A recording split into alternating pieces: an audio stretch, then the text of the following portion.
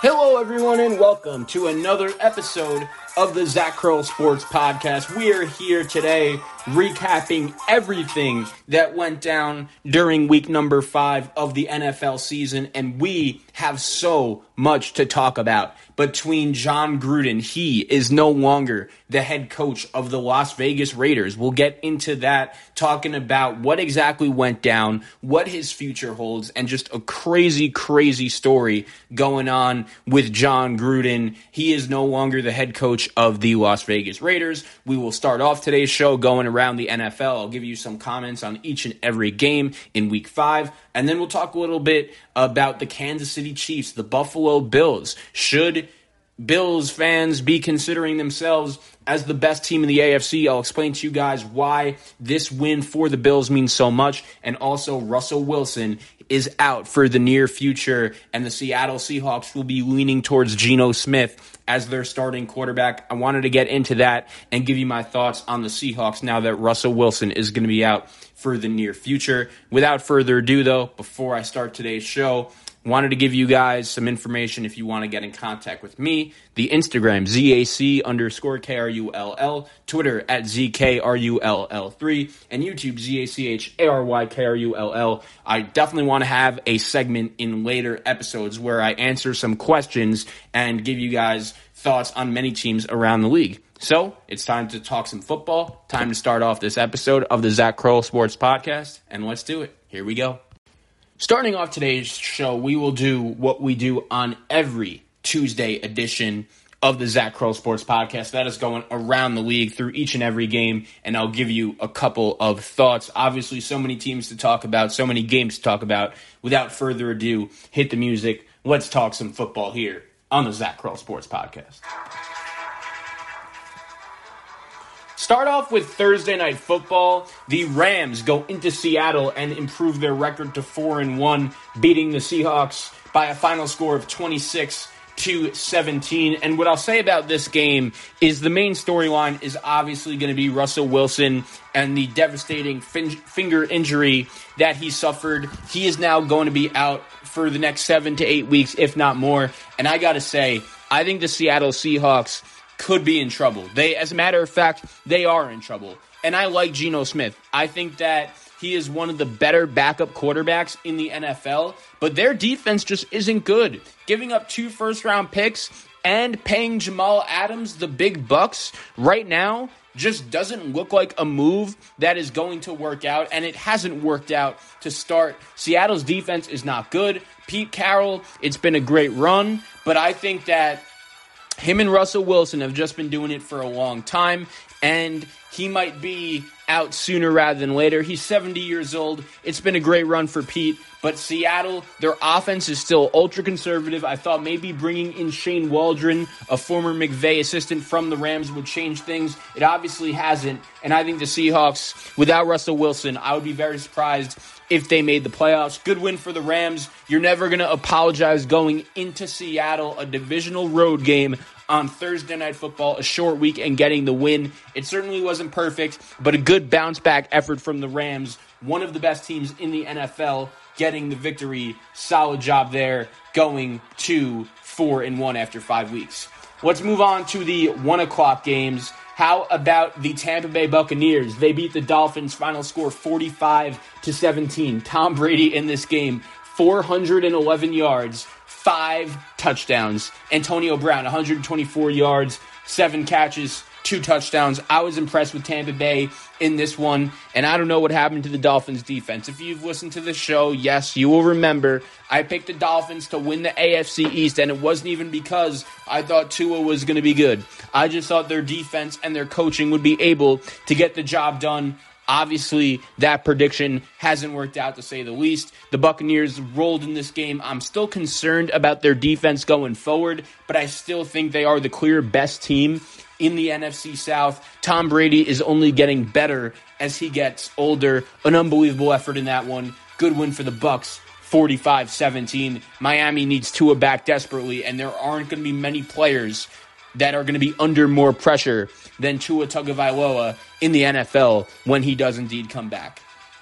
The Patriots they go into Houston and beat the Texans by a final score of 25-22. And I'm not going to lie, I was concerned about New England throughout this game. I'm sure there were many people that had the Patriots as their survivor pool pick in this one, and they find a way to win somehow, some way. The Texans were up 15-9 at half. They had the lead for most of the third quarter, but the Patriots find a way. I'm not going to lie, I was surprised they did, and I'm worried about New England.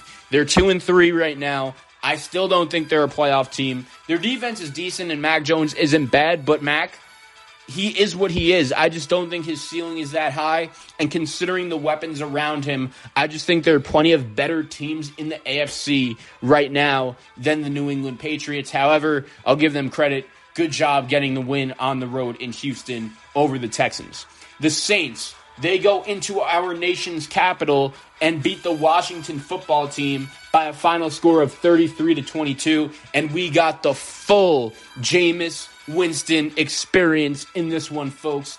Jameis throws for 4 touchdowns, also throws a couple picks as well. But look, the Saints are an interesting team. I feel like you just never know what exactly you're going to be getting from them on a week-in, week-out basis. But Sean Payton is a really good coach. Jameis Winston has his moments. Kamara, 16 rushing attempts, 71 yards, and a touchdown in this game. Also had a receiving touchdown as well. He balled out. The Saints are a team that, I'll give them credit, they find a way to go into New England and win. They find a way to go into Washington and win. If only they could have beaten the Giants at home, I feel like we would have had a much better feeling about the Saints. They also lose Taysom Hill in this one. You hope he's okay. And disappointing effort from Washington. I really do think you can make the argument that their defense has been the most disappointing unit in the NFL so far this season. They have Kansas City next week. The way Dallas looks, the Washington football team could be in trouble.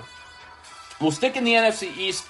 Good job by the Eagles going into Carolina, getting a 21-18 win over the Panthers. And this was probably the worst game Sam Darnold has played so far in a Carolina Panthers uniform, and I understand Christian McCaffrey was out, but this was a game the Panthers should have won. Their defense had Jalen Hurts frustrated throughout the first 3 quarters of this game. I even remember saying to myself, the Eagles just need a new quarterback sooner rather than later. And really, ever since that Monday Night Football game against Dallas, I'd been real skeptical of Nick Sirianni, and I still am. But hey, his team found a way to go on the road and get the win. The Eagles' defense played well, but I think this game is about Carolina. They have to be better than this, even without McCaffrey. Darnold was terrible, only throwing for 177 yards. And look, man, I think Carolina is good enough to be a playoff team with their defense. They just have to be better. I'm still not in on Philadelphia at all. I think they may be looking for a new quarterback by the end of the season. I'm just not 100% sure if Jalen Hurts could be an NFL franchise quarterback. But the Eagles have talent. I'm looking forward to seeing what they could do on Thursday Night Football against the Bucs. And they're 2-3. They're not completely out of it just yet.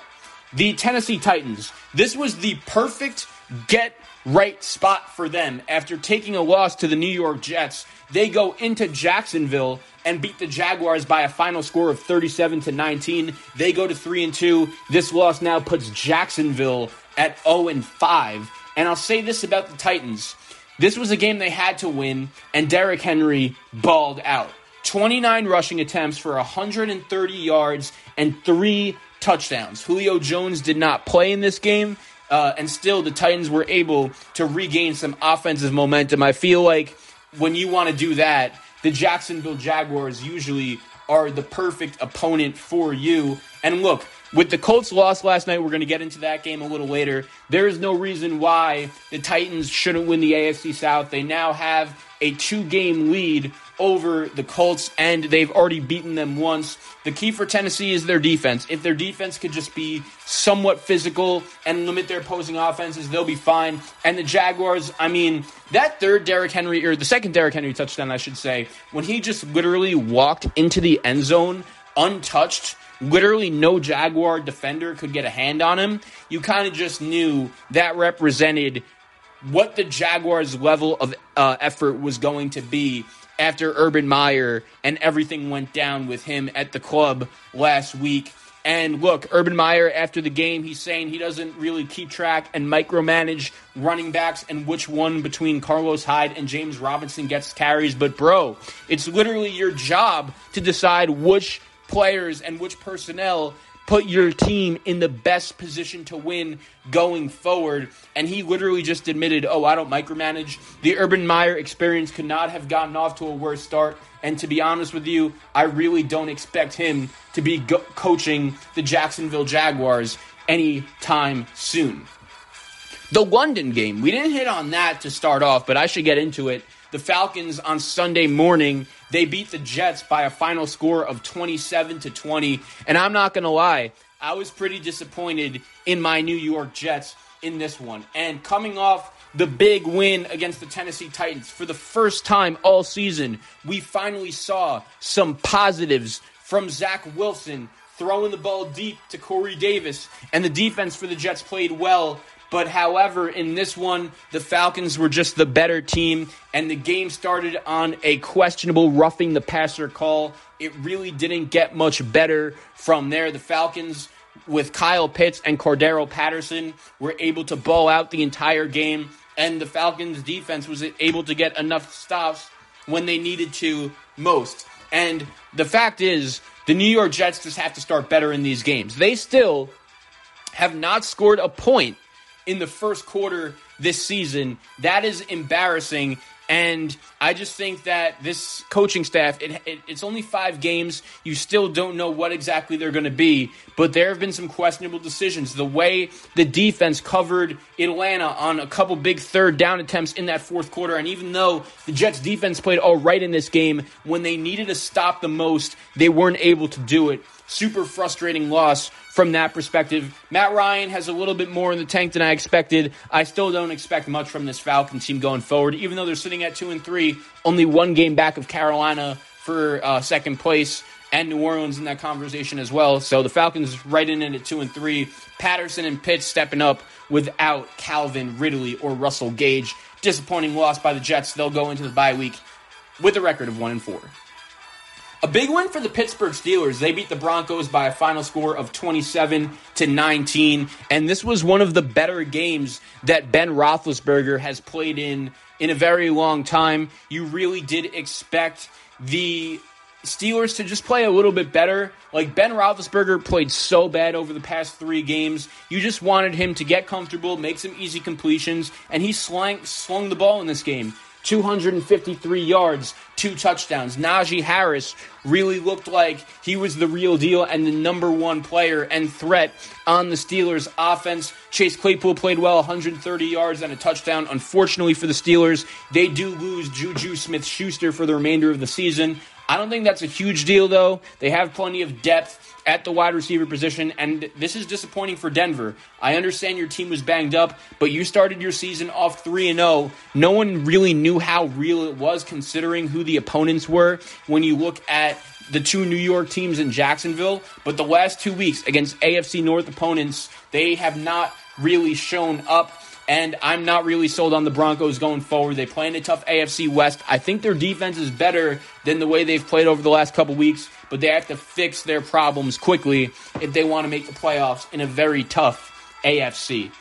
I feel for the Detroit Lions and Dan Campbell. If you missed it, they were down 10 late in the fourth quarter. They find a way to rally. They score a touchdown to cut it to 1 deficit, and they actually go for a 2-point conversion, which ends up giving them the lead. Unfortunately, their defense let Kirk Cousins get into field goal range as the clock was winding down, and Greg Joseph hits a 54-yard field goal to give the Vikings the win. Dan Campbell, during the post-game press conference, was in tears, and I really feel bad for him because he's had the perception of just some meathead who is a nut job as a head coach, and he went to Detroit, a place where historically head coaches don't really do particularly well. But I did always say there was a reason why Dan Campbell was the assistant coach on Sean Payton's staff. And not only just an assistant coach, but a top assistant coach in New Orleans. I think he knows the game well. And even though the Lions are 0-5, they've been competitive in every game. The one game they got blown out in was that Monday night game against the Packers, and that was a competitive game. They were winning at halftime. I think Dan Campbell has the Lions going in the right direction, and if I was a player and I saw how much he really cared about the game of football, I would love to play for him. However, the Vikings find a way to win, and you just really don't know what you're going to get from the Vikings on a week-in, week-out basis. They could beat anyone or lose to anyone. Dalvin Cook was out in this game. I was impressed with the way Alexander Mattison did look for the Vikings. The Packers go into Cincinnati and beat the Bengals by a final score of 25-22. I was impressed with both teams in this one, except for the kickers. Each kicker between Crosby and McPherson had multiple opportunities to possibly win their team the game in overtime towards the end of regulation. The Packers find a way to win. And I was just impressed with both quarterbacks in this one, man. Aaron Rodgers and Devontae Adams is one of the best quarterback-wide receiver combinations that really I have ever seen since I've started watching NFL football. And Matt LaFleur, he knows how to win games in the regular season. The Packers have now won 4 games in a row since the Week 1 beatdown they received from the New Orleans Saints. And the Bengals are legit too, man. I think their defense is better than anyone could have expected. Joe Burrow to Jamar Chase is a dangerous combination and will be for a long time, as long as Joe Burrow could stay healthy. He is an absolute baller, but he's dealing with a throat issue right now. I just hope he is healthy and ready to go. The fact he was able to finish that game was remarkable, and at 3-2, the Bengals, for me, are one of the surprise teams in the NFL. I've been impressed. I'm not 100% sold on their head coach just yet, but I think the Bengals could be a team to watch and a definite threat going forward. Good job by them, even in a loss. They could be an AFC wildcard team that no one saw coming. Let's go now to the 4 o'clock games. A good win by the Chicago Bears going into Vegas, beating the Raiders 20-9. This was ultimately the last game in the coaching career of John Gruden. We're going to get into everything related with John Gruden in the next segment of the show. So I'll get into this from a Bears perspective. Their defense played great. This was one of the best games, maybe even the best, this Bears defense has played since that 2018 season and the double doink game, when their defense was really a consensus top 2, top 3 defense in the league. And this was impressive. The Raiders could score points. We knew that.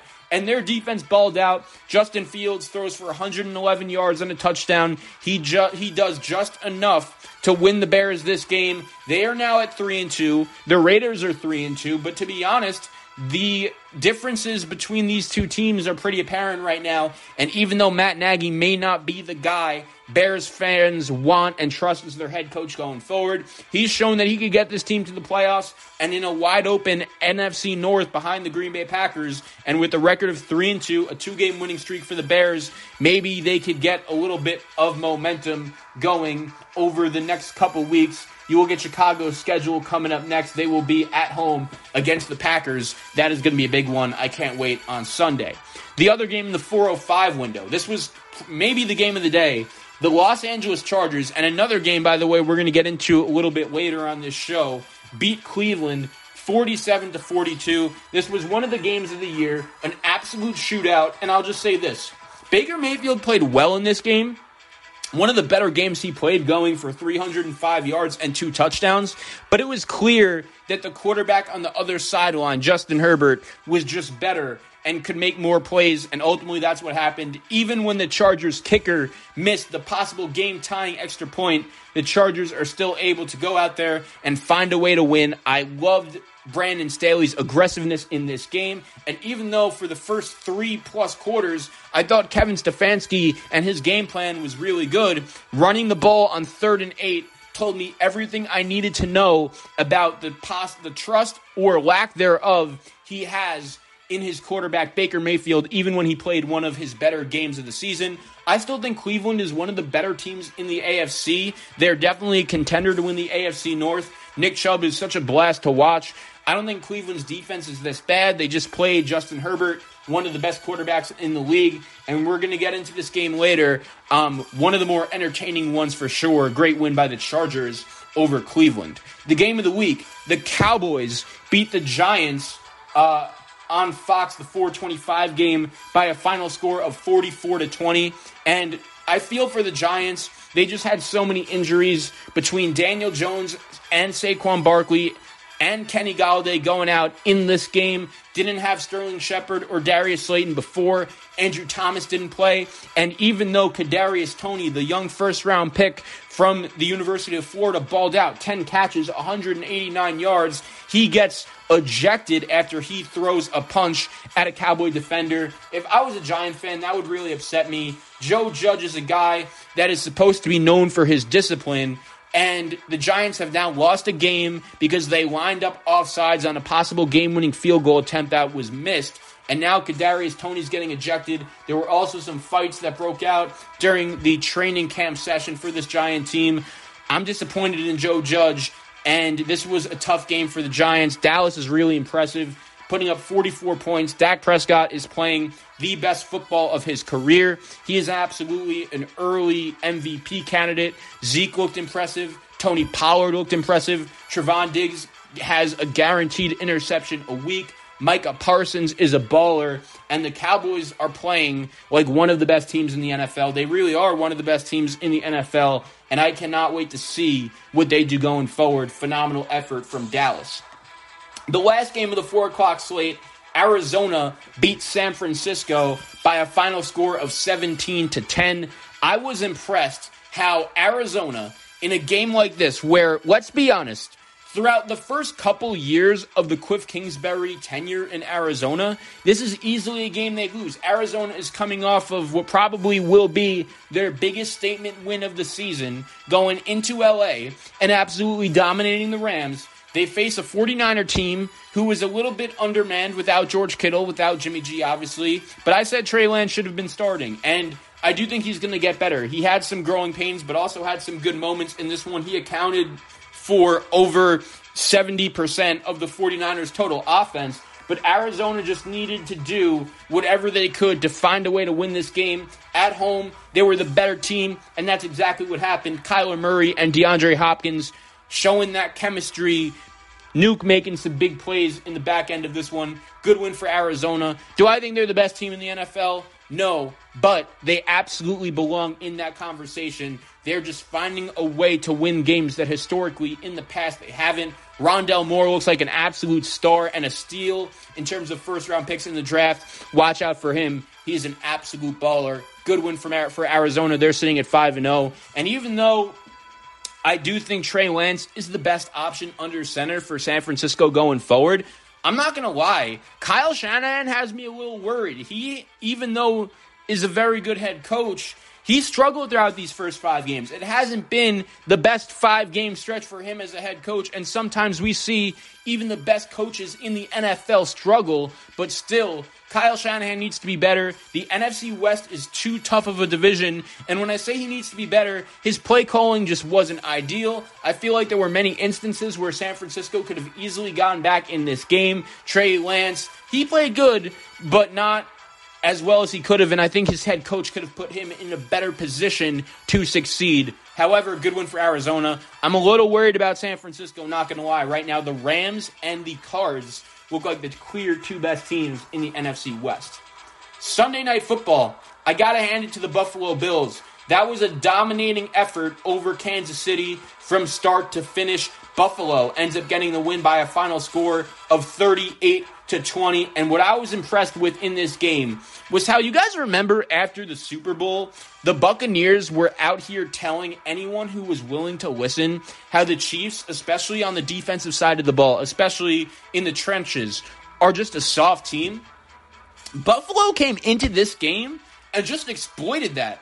Buffalo came into this game ready for a barroom brawl, and we know Kansas City's defense just flat out isn't good. You saw Tyrann Mathieu just acting super upset when Daniel Sorensen just lost another guy in coverage, and Josh Allen and the Bills just took advantage. This was, in my opinion, the worst game Patrick Mahomes has ever played. And we're going to get into it in a later segment on this show, what exactly this means for both of these teams going forward. But after Buffalo's defense played well the last couple weeks, I was impressed. But I didn't know how legit it was. They did it against a handful of backup quarterbacks like Davis Mills and Jacoby Brissett and Taylor Heineke, who I know is technically a starter, but he's not Patrick Mahomes.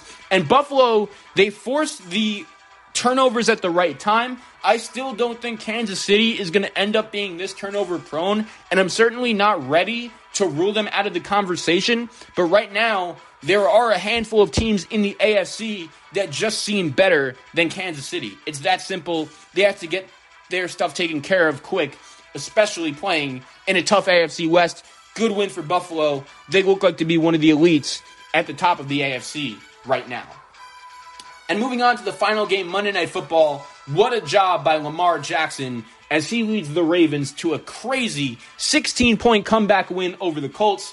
Baltimore ends up getting the win 35-21. Lamar Jackson goes for 442 passing yards, 4 touchdown passes, and then rushing 62 rushing yards on 14 attempts. Mark Andrews and Hollywood Brown also balled out for the Ravens in this one. And for me, you look at this game, the Colts needed this one. And I think their defense in the first half played one of the better halves we'll see from a defense so far this season. The problem was, even with that defensive performance, and even with a really good performance from Carson Wentz, throwing for 402 yards and 2 touchdowns, Jonathan Taylor played really well, in my opinion, in this one as well. But the Ravens had Lamar Jackson, the Colts didn't, and he is improving as a passer big time, is Lamar, going for 442 yards. His pocket presence is getting better, and I just was so impressed how the amount of things that had to go right for the Ravens in order to win this game happened, and there was still never really a doubt. Like, when the Ravens went down by 8, I knew Lamar was getting that touchdown and the 2-point conversion. The amount of confidence you have in this guy watching him is apparent because he is just that good. This is a tough loss for the Colts, even though I don't think the Titans are that good.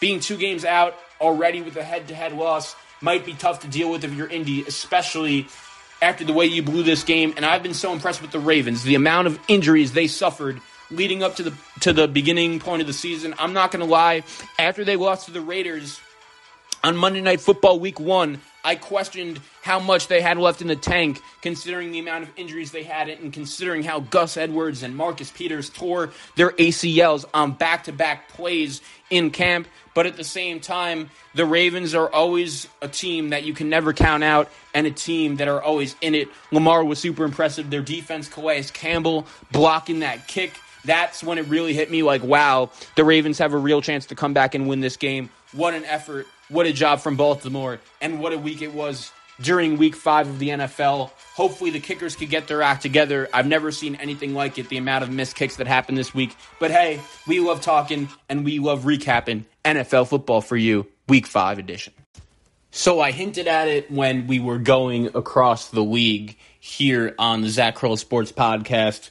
John Gruden, he is now no longer the head coach of the Las Vegas Raiders. Tom Pelissero of NFL Network announced on Monday night around 9 o'clock Eastern Time p.m. that John Gruden did inform his staff that he did plan to resign as the Raiders head coach, and that is exactly what happened. John Gruden, no longer the head coach of the Raiders. And this was just a crazy sequence of events because Monday Night Football, the Colts are playing the Ravens in what turned out to be one of the better games of the season, and really in the first half, I couldn't even focus on the Colts game because of this news. And one thing that I've really learned about the NFL since I've been watching this great league is it is the best reality television show on TV.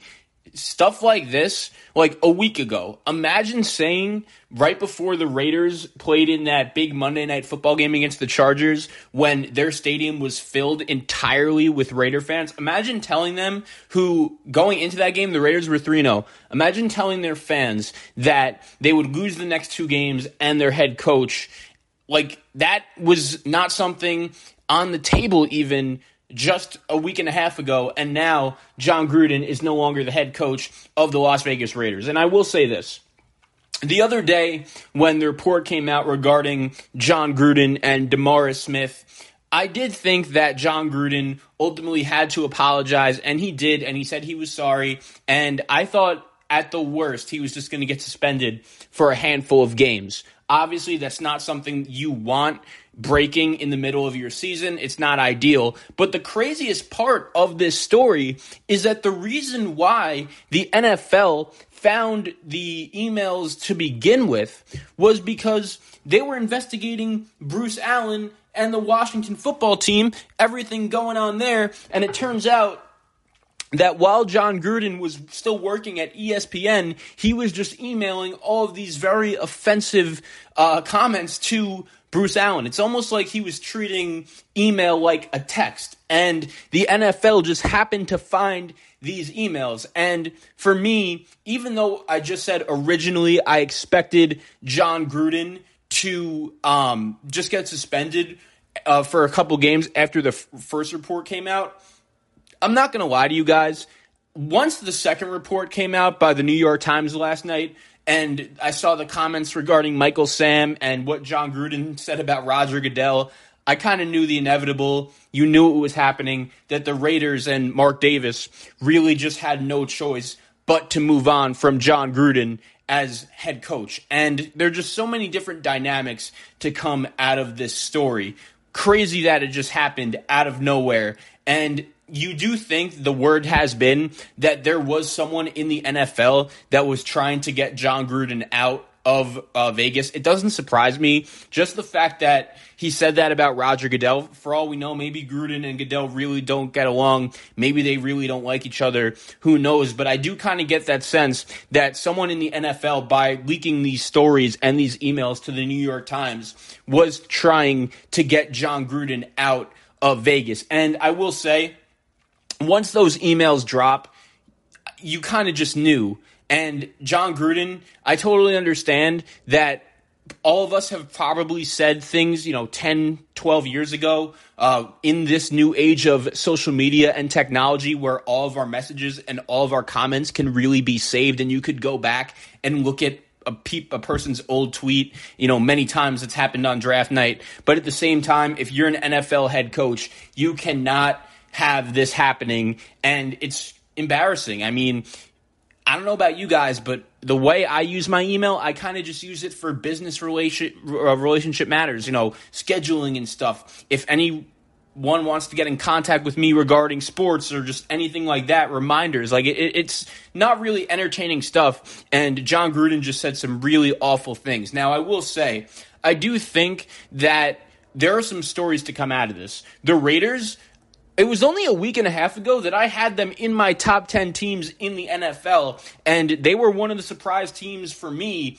to start off this NFL season. We all know that historically the Raiders, since Gruden has gotten there, have been the team that has been known to getting off to that really hot start. However, it usually doesn't last. Even last year with the extra AFC playoff team added along with the NFC as well. But there were 7 teams in the AFC that made the playoffs last year. The Raiders actually got off to a very good start and still were not able to make it. But the one thing I really liked about this year's team was that their defense, which was one of the 5 worst units in the NFL last year, for the most part this year has played really well. John Gruden, late last season, decided to fire his defensive coordinator and his good friend Paul Guenther, and he brought in Gus Bradley.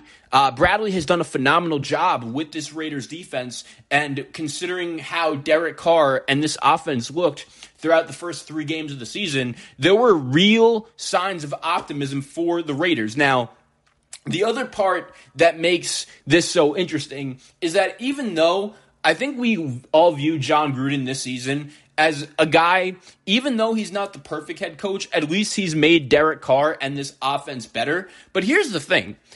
Mark Davis brought back John Gruden to Vegas, and John Gruden was a guy that when he was brought into Vegas, he was very valuable among the coaching candidates all over the football world. You remember Tennessee, how badly they wanted to bring him in? Mark Davis even tried to bring back John Gruden as head coach of the Raiders in 2011 and in 2014. He finally gets him in 2017. The main reason why they wanted John Gruden, many teams did across the NFL, was because they saw what he was able to do on Monday Night Football, and he really rebranded himself. He became literally a reality TV star, one of the best personalities in the NFL. You watch this guy go to work, and you saw how much he loved football, how much he loved the game, Spider 2 Wide Banana. He was that great alpha personality on Monday Night Football, and the Raiders and many other teams wanted him badly, so badly they gave him a 10-year deal.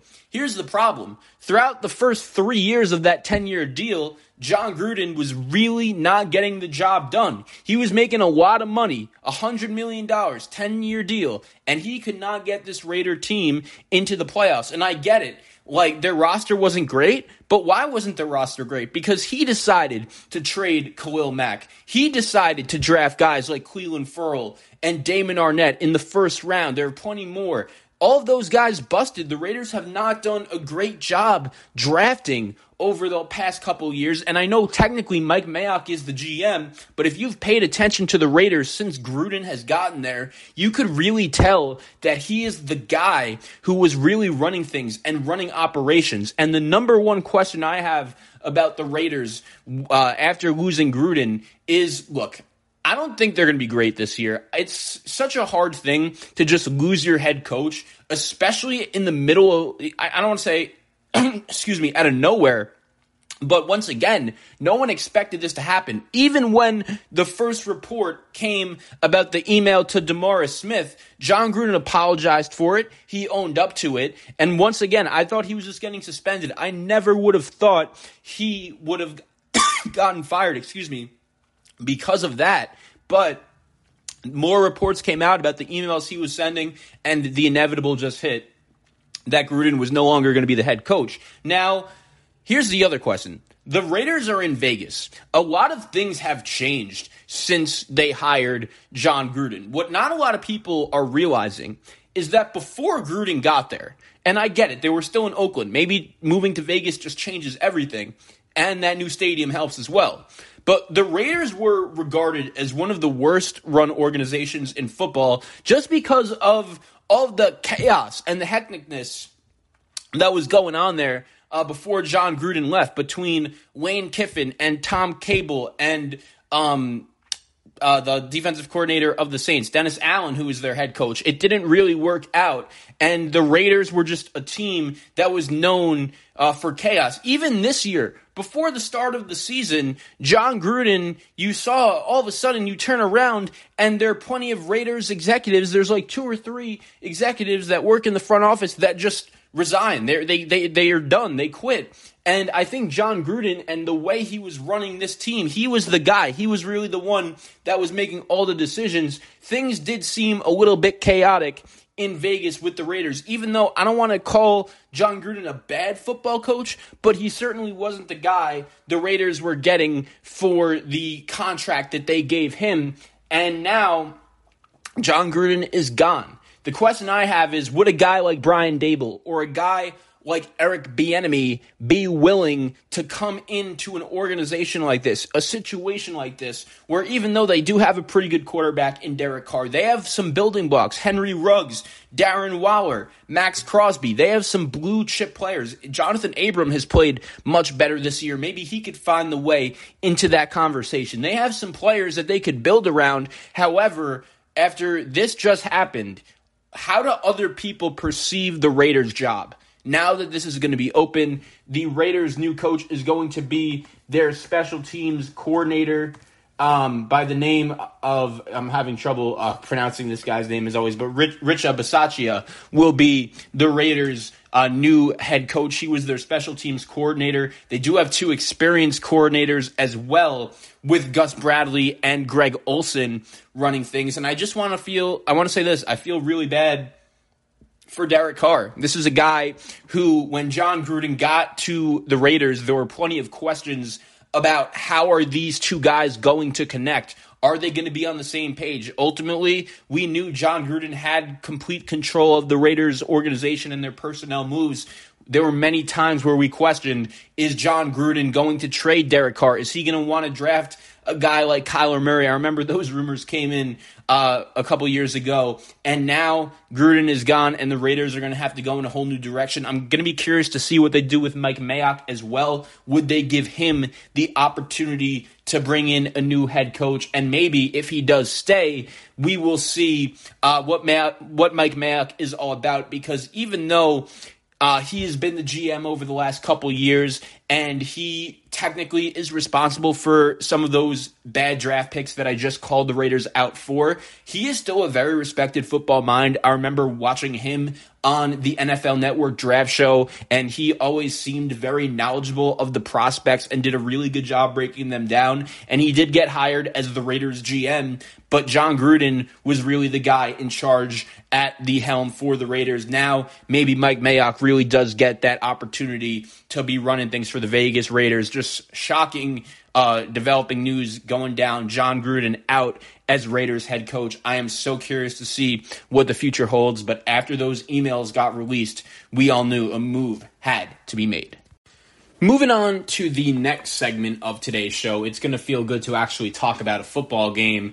The Buffalo Bills on Sunday Night Football go into Arrowhead Stadium, Kansas City, a place where, even though over the last couple of years, Josh Allen, Sean McDermott, Stephon Diggs, that combination, they've won a lot of football games. Unfortunately, they have not been able to beat Kansas City. If you remember, Buffalo and Kansas City played in the regular season last year in Buffalo. Kansas City won that game. The Chiefs also beat the Bills in the AFC Championship game last year, and this was such a big game for both sides. For Buffalo, they were trying to show everyone that they are worthy to at least be considered as the best team in the AFC by beating the team that has gotten to the Super Bowl and that has represented the AFC in the big game over the last couple of years. Kansas City, even though they have that championship pedigree, they have lost some games this year, even before Sunday Night Football of this past week, where historically in years past, since Mahomes and Reed and Kelsey and Hill have been there, that is not usually a game they lose, and they've been losing now 3 regular season games. That is something that hasn't really gone on in the Mahomes era in Kansas City. And going into this game, I was really curious to see what would happen, because Buffalo, I'll give them credit, after they lost to the Pittsburgh Steelers week 1, and I think looking back at that game, we could just explain it as, in the NFL, the best league in the world, there are some just crazy things that happen over the course of the season, especially during week 1, where going in, we don't really know much about every team and like what is really going on behind the scenes. There are plenty of surprising things that happened in week 1. If you remember, the Jacksonville Jaguars in 2020 beat the Colts in week 1. The Colts ended up making the playoffs, and the Jaguars literally have not won a football game since. And Buffalo lost to Pittsburgh in week 1. There were plenty of people who were a little bit concerned about Buffalo. And look, I was not the biggest Josh Allen fan throughout his first couple years in the NFL. He was bad as a rookie, and he wasn't great in year 2. But last year, the leap he was able to make was one of the more impressive improvements I've ever seen from a player, not only in the NFL, but in sports. And the addition of Stephon Diggs, Brian Dable always putting him in a good position to succeed. Like, Allen was phenomenal in 2020. And then over the offseason, the Bills paid him with that big-time contract, making him the second highest quarterback in the NFL behind Patrick Mahomes. And based on how he played during the 2020 season, there was no doubt that Josh Allen deserved that contract. But I just wanted to see what he would be able to do for an encore going into the 2021 season. And the Bills had some lofty expectations, even though to most people, Kansas City were the overall favorites to win the AFC conference before the season started. The second option and the second most popular team in that conversation was the Buffalo Bills, based on everything that they were able to do last year, getting to the AFC Championship game, winning the AFC East. They were a really good team last year, and after week 1, they struggled. They've been playing some really good football. In week 2, they go out there and shut out the Miami Dolphins. Tua Tagovailoa got hurt in that game. Jacoby Brissett couldn't really move the ball against them. In week number 3, they beat Washington. In week 4, they dominate the Houston Texans. And one thing that had really stood out to me throughout the first couple games with Buffalo was last year, they were a really good football team, and they obviously made the AFC Championship game. But the main reason why they were able to do that was because of their offense. The problem with Buffalo last year was that if their offense wasn't getting the job done for them, their defense couldn't win them games. Their running game was non-existent. And I think this year, the scary thing about the Buffalo Bills is not only does Josh Allen and that offense look back and very capable, putting up 38 points in this game against the Kansas City Chiefs on the road at Arrowhead Stadium, and I get it, the Chiefs defense is an absolute embarrassment. We're going to get into the Chiefs defense before we end this segment, but Buffalo's offense looks legit. It looks like they are a pretty similar unit to last year in terms of ability to score points. And the crazy thing is, I don't know how their offensive coordinator, Brian Daboll, did not get a head coaching job. I'm pretty sure he's going to get one after this season, and he has done wonders with Josh Allen. He is one of the better offensive coordinators in the league. I think any team that's going to be looking for a head coach will be very lucky to have him. Brian Daboll has done a phenomenal job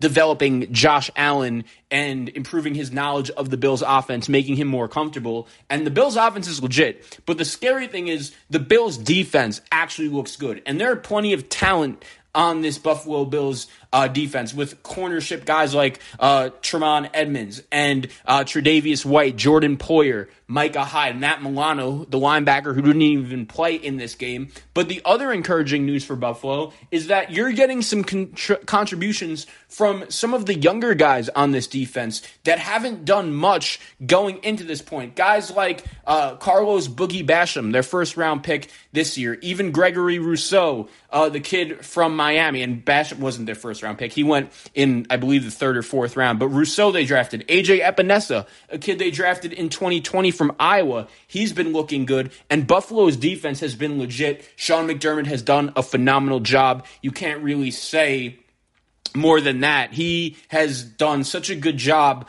building Buffalo into a winning culture. And now, all of a sudden, after a couple years in charge for Sean McDermott, the Bills are a place where free agents are going to want to go and play, and the Buffalo Bills deserve a lot of credit. I would totally understand the argument if you think right now the Buffalo Bills are the best team in the AFC. But let's talk about Kansas City for a second. This game was very disappointing, and here's the problem, right?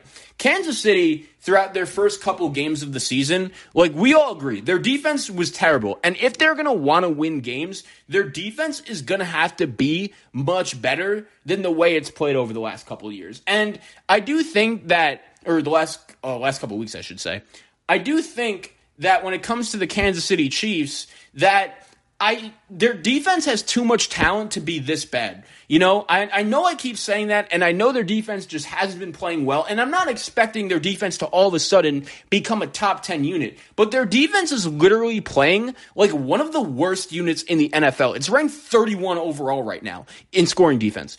If that continues, then Kansas City isn't going to be a threat to win. You love Patrick Mahomes as a quarterback and his ability to make plays out of nothing, and I feel like whenever you have Mahomes, your team is always going to have a legitimate chance to win. But even in this game, at Arrowhead Stadium, when we've seen Mahomes make plenty of crazy comebacks, especially in big games in the playoffs, this Chief team felt dead. And Mahomes, in a big game where his team needed him the most, he didn't show up. This was honestly the worst game I've ever seen Patrick Mahomes play. And good for the Bills defense. They deserve a lot of credit for really going into this game and getting ready for a brawl. I hinted at it earlier in this show when we went across the league.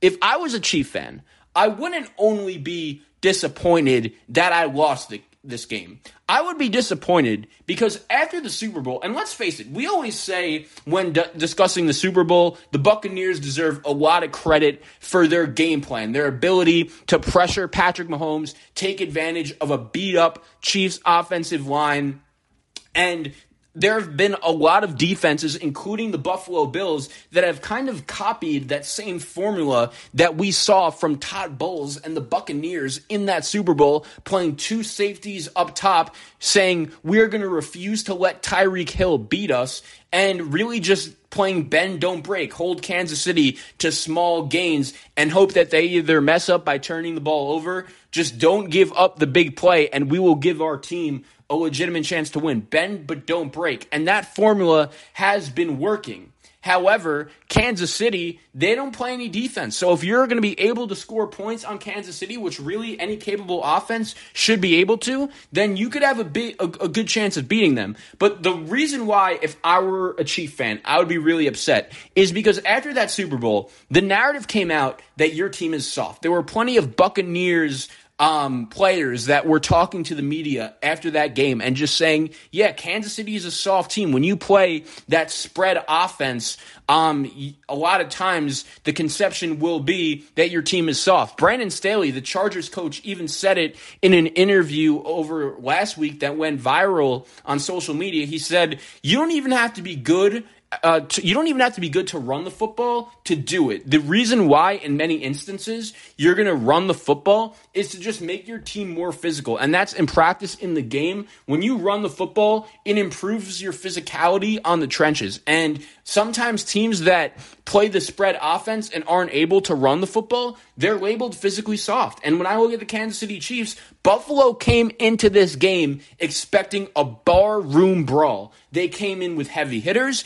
You could tell from a very early point in this game that Buffalo came to play. They really wanted to win this game. And it makes sense. This game was so important to Buffalo. If the Bills were not going to be able to go into Arrowhead Stadium and win this game and beat these Kansas City Chiefs, this version of Kansas City where their defense just flat out isn't good, when were they ever going to be able to do that? And the fact that they were able to go into Arrowhead with the weather delay as well, just sitting in the locker room at halftime for an extra hour and just still be able to find a way, win this game and dominate, force all of the right turnovers at the right times. The Buffalo Bills deserve credit, but Kansas City is officially in trouble. They do not look like the same team they have been over the last couple of years, and it's funny because last year, the Chiefs were a weird team. They went 15-1 in the regular season. They would always win regular season games. However, they went through a stretch where they just could not cover the spread. And that continued into this season. And when you're not able to cover the spread, even if you're able to win, that shows that in some way you're underachieving. You are not winning games by as much as Vegas thinks you should be. And I totally understand. In the NFL, there is no style points, right, for wins. It's just wins and losses. Whoever has the most wins, no matter who you beat, no matter how much you beat them by, in the end are going to find a way to get into the playoffs. Whoever has the best record. However, Kansas City last year, when they were winning games from start to finish, still some of their games would be abnormally close late, and people would wonder why. And I think it's just because Kansas City was so much better than everyone last year in the AFC that they could kind of take a deep breath and not play the perfect game in order to get wins. This year, that is not the case. The gap between Kansas City and the rest of the AFC is no longer existent because the Chiefs don't play any defense. Their offense has been turning the ball over left and right, and you are not going to be able to win games like that. Props to the Bills, but the Chiefs are in trouble, and if they don't clean this up quick, they could still be in trouble going into the playoffs. Now, I still think Kansas City is a playoff team with everything going on with the Raiders, everything going on recently with Denver from an on-the-field perspective, losing their last two games after getting off to that 3-0 start. I still think Kansas City will find a way to get into the playoffs, and who knows, by January, maybe their defense will be playing much better and we'll look at Kansas City as a legit threat. But still, right now, the way I see it, Kansas City's defense needs to play better, and they have to stop turning the ball over, or else they're not going to have a shot to win many football games. Good job by the Bills. Statement win, finally getting the job done over Kansas City. The last and final segment of today's show will be on the Seattle Seahawks. And if you missed it, the Seahawks were actually the first team to play in Week 5 on Thursday Night Football, as they unfortunately took a home loss to the Rams. And a couple observations on the Rams in this game before I dive deep into Seattle. Look, the Rams had a very disappointing game in week number 4 of the NFL season. After they defeated Tampa Bay in week 3, there were plenty of people, including myself, by the way, that said the Rams are the best team in the NFL. When you combine an elite coach like Sean McVay with an elite quarterback like Matthew Stafford and the overall ability to just expand the playbook, the Rams are a very dangerous team. And even though they didn't look great in this game, really for the first quarter plus of this game, it was kind of a joke. Both offenses couldn't really move the ball. And really that is what you expect to happen on Thursday Night Football, especially once we get to week 5 and week 6 and after that, especially when you are on the road in a division game in a Thursday night situation like this. All your goal should be is to win the game. No style points. Just find a way to leave with the win. And even though Matthew Stafford did sail a couple balls, it wasn't the best game played by the Rams. They were still able to go and find a way to head to Seattle and leave with the victory. I'll give them credit for that. But let's get into Seattle. And the main storyline to come out of this game, and really on Friday was when the news dropped following a couple hours, was that the Seahawks were now going to be out without Russell Wilson for at least a month, maybe possibly 6 to 8 weeks, according to Jeremy Fowler of ESPN, with a ruptured middle finger tendon, which required surgery. He got that. Seattle is now thinking about Wilson's long-term health, and Geno Smith is now going to be under center for the Seattle Seahawks. And I'm not going to lie, I believe the Seahawks are in trouble. And no offense to Geno Smith, by the way, I think he came in on Thursday Night Football and played about as well as you could expect him to play. He had a nice touchdown pass to Metcalf. Unfortunately, he threw the game-sealing interception for the Rams, but his receiver actually slipped on that play. When I say I don't believe in Seattle, it's not because I don't think Geno is a capable backup. I think he'll be fine. The issue is when I look at the team around Geno Smith, and even when I looked at the team with Russell Wilson, they were having trouble winning games with Russell. And as much as I love Geno Smith, he's not Russell Wilson. And I think it is apparent now there are plenty of issues with Seattle that I just don't know if they're fixable. Over the last couple years, when we've watched Seattle, when Russell Wilson has had the opportunity to run around in the pocket and create plays and throw the ball, he has been really, really good. You guys remember, let Russ cook. Why? And asking yourself, why is Pete Carroll's offenses are always so conservative? He's just obsessed with running the football. He should have Russell Wilson throw the ball more and try to win the game with his passing ability. Russell Wilson is that good of a quarterback. And even though over the last couple years, there have been times when we've all felt that Russell Wilson has kind of been held back by the Pete Carroll philosophy of being so intent and just really wanting to run the football.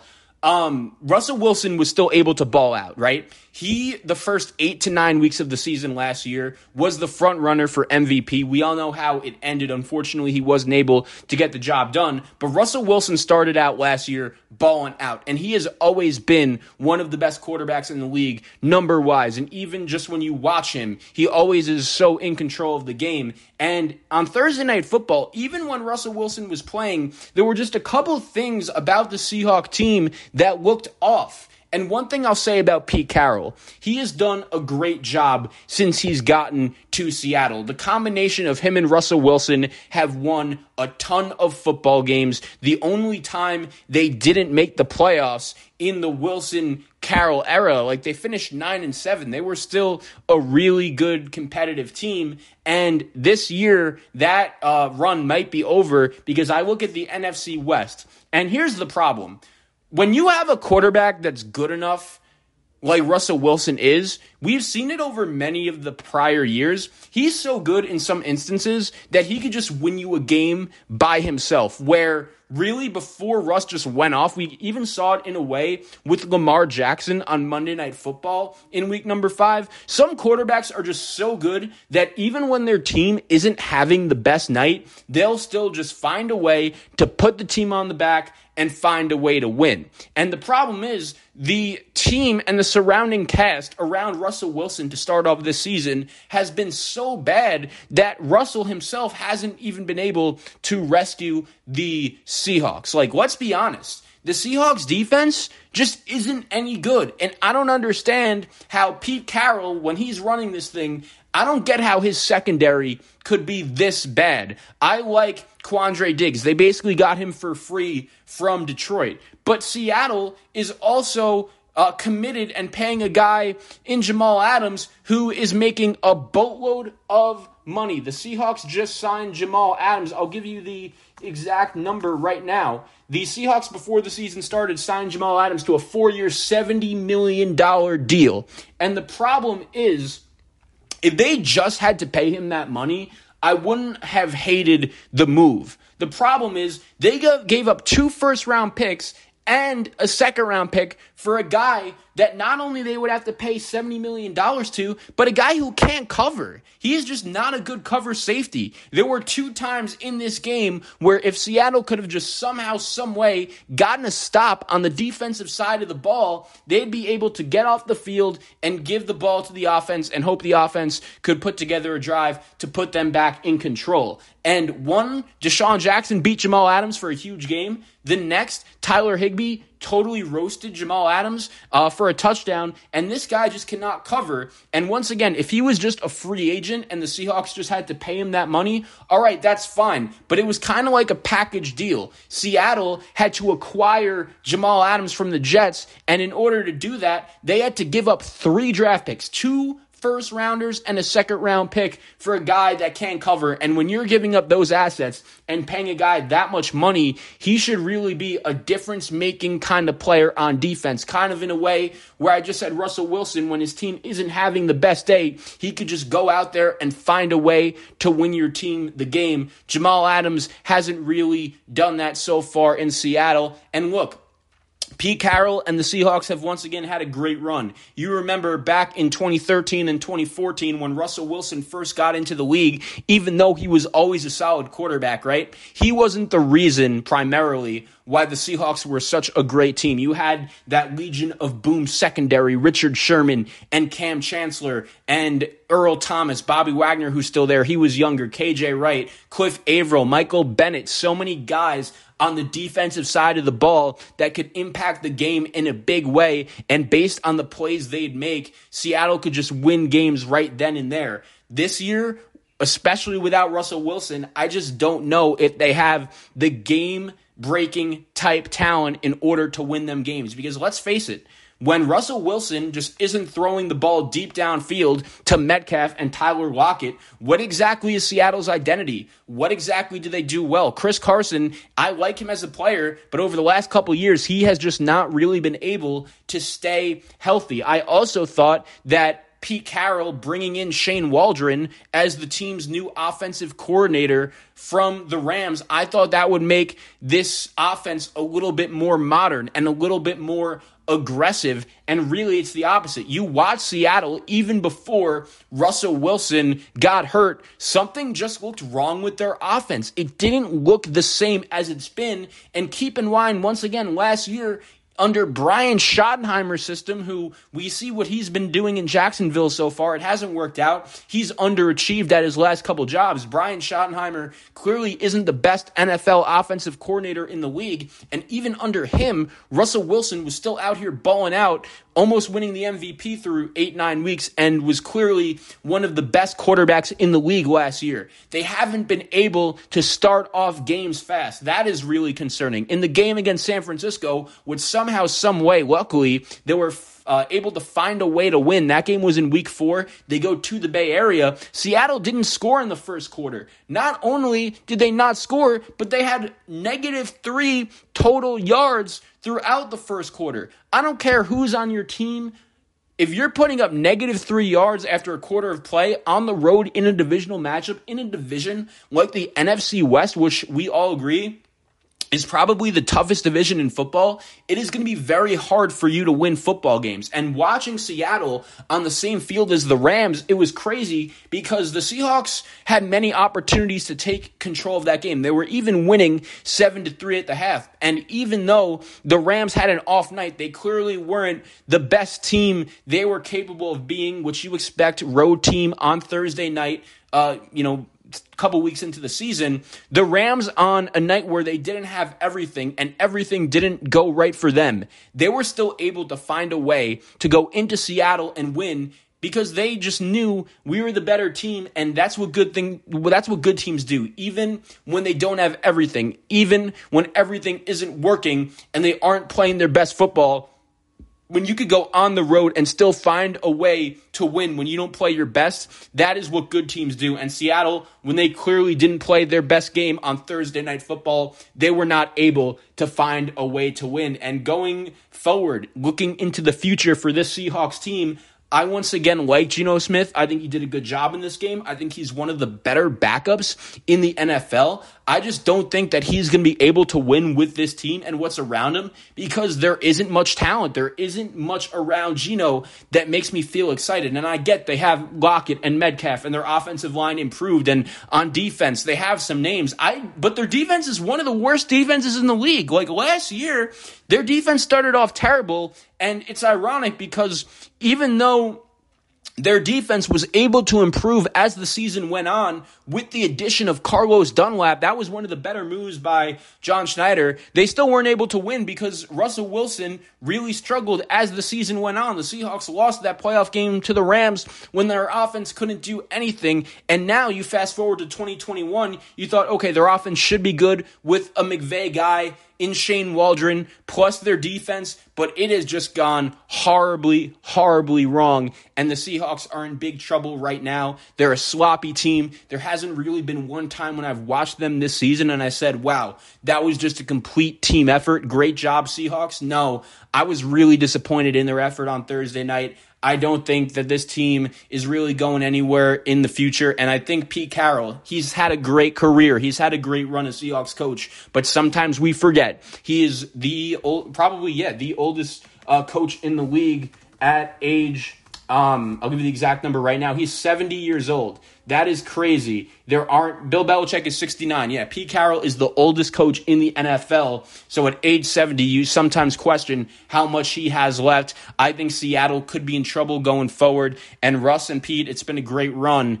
But Seattle definitely has some work to do going forward with Geno under center. I don't think there's enough around Geno for him to succeed and lead the Seahawks team to wins, even if he plays well. Thank you for listening to this episode of the Zach Krull Sports Podcast.